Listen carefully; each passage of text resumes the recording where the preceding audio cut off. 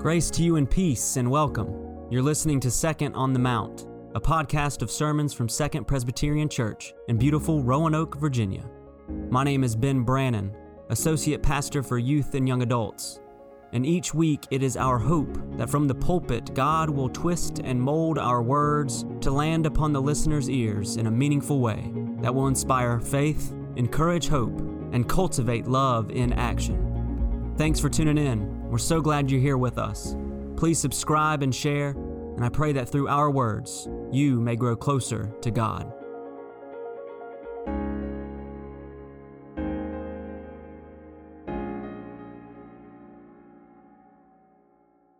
Let us pray. Holy God of days and nights, of left and right, of sinner and of saint, and everything in between and beyond, we place at your feet, if just for this moment, whatever it is that we carry, so that being freed from burden, we may receive the freedom of your word. And grant that the words of my mouth and the meditations of our hearts and minds be acceptable in your sight, O Lord, our rock and our Redeemer. Amen. One commentator notes that it's rare to hear a preacher tackle an epistle of Paul. Well, we're going to try. The difficulty is in wrapping our heads around all that is happening within and behind the words. And so, a little background. In this letter, in Paul's letter to the Thessalonian church, Paul writes to the church to confirm or to reconfirm their faithfulness. And so he encourages them to continue to live in the way that is pleasing to God and reminds them of what they share as brothers and sisters of the gospel of God. Thessalonica was a prominent commercial city that was religiously and culturally diverse. And customary to the times, the people there had many deities, many gods. And so when Paul, Silas, and Timothy preached there, some received it, others did not. Still, others just assumed they were bringing yet another god to worship.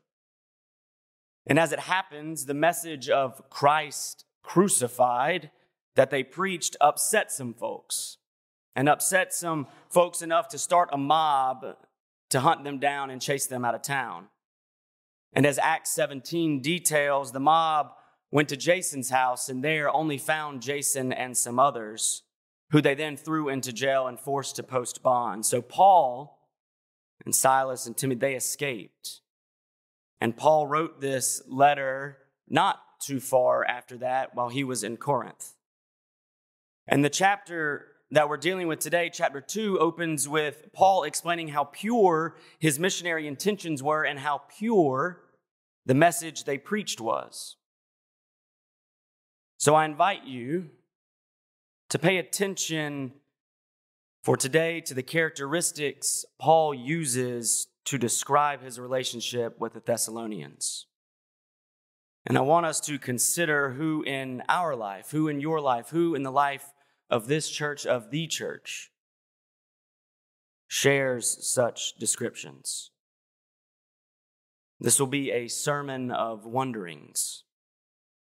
So listen as Paul continues in his letter, and listen for what Paul calls the gospel of God.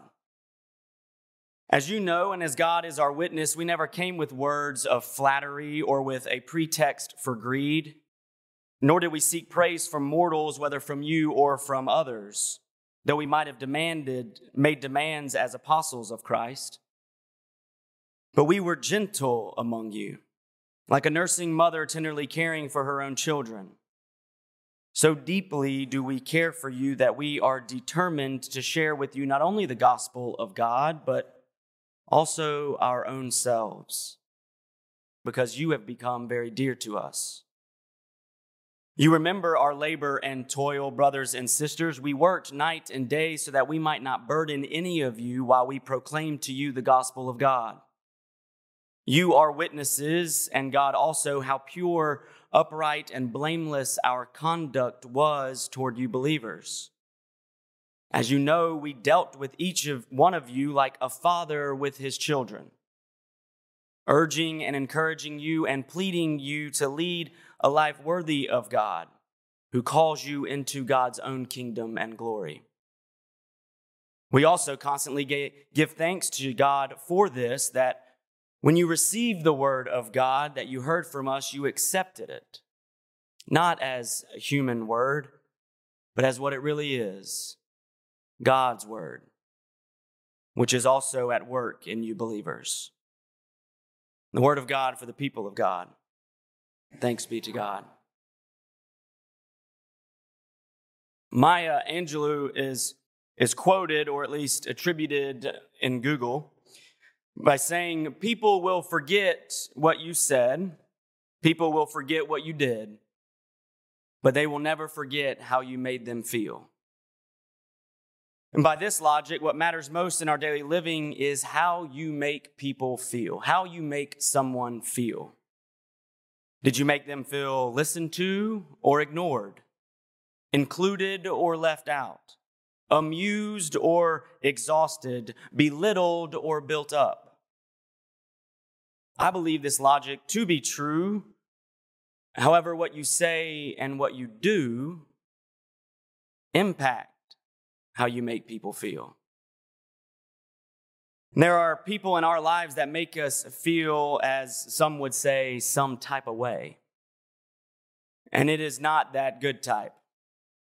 Yet there are others in our lives, past or present, that have made us feel seen, feel heard, appreciated, loved, or any of the other good and positive words we can put there. Those who have set before us through words and actions an example of what life is really all about.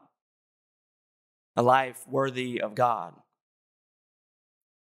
And there are people in our lives, past or present, that have been open and vulnerable with us, which then creates a space that allows us to be open and vulnerable with them. And in that courageous space, there is connection. Connection that goes beyond the superficial, that takes us to a place of belonging. And Paul speaks of this same connection when he writes to the church in Thessalonica. And he uses two familial analogies, a mother and a father.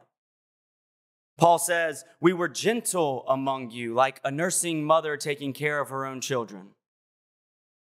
A nursing mother doesn't use her power, use her resources or her authority for greed, to demand obedience, or to seek praise, as Paul defends in his letter.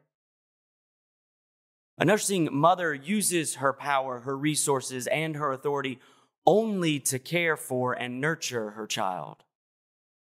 A nursing mother gives of herself, gives fully and completely of herself for the well-being of her child. And Paul continues, so deeply do we care for you that we are determined to share with you not only the gospel of God, but also our own selves, because you have become very dear to us.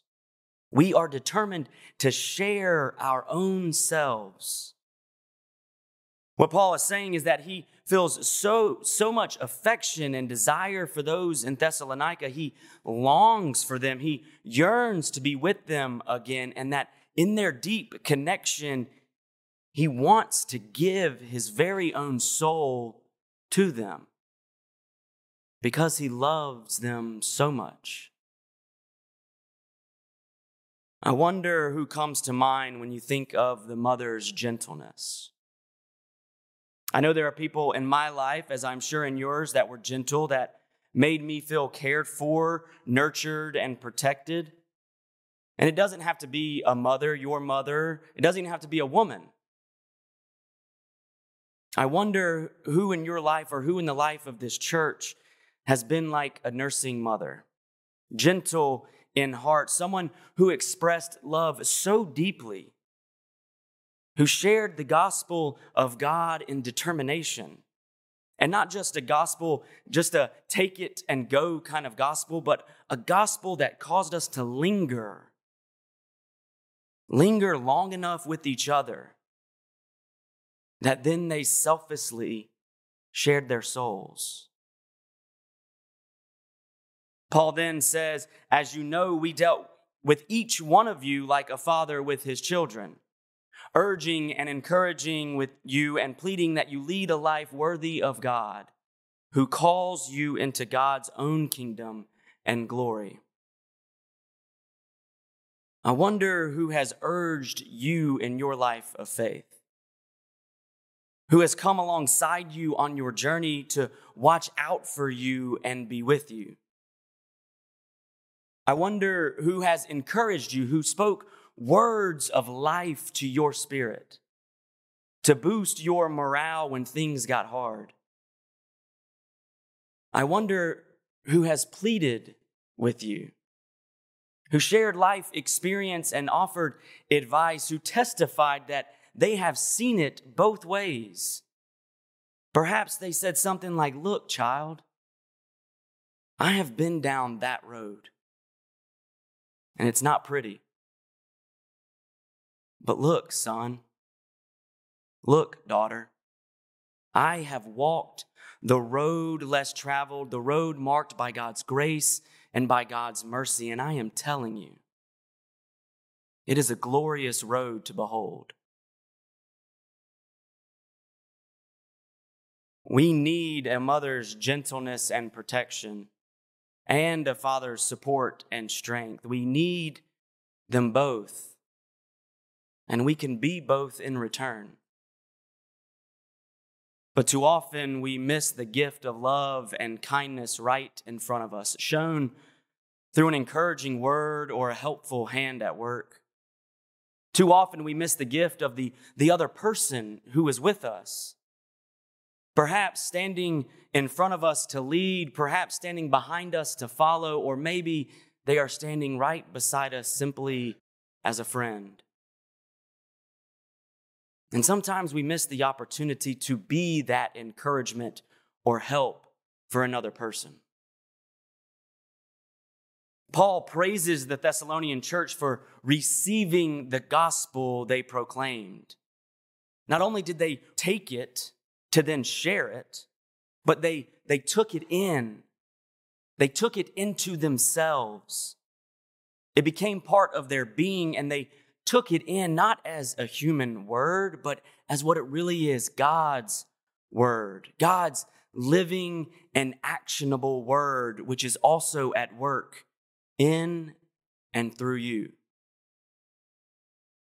I wonder if there's anything that holds you back, holds us back from fully sharing our souls with our siblings and our family. And I wonder what it means for us today to receive the gospel of God and take it in. Take it into ourselves, making it part of who we are to then live a life worthy of God. Or to take it in so that then we can live a life worthy of God.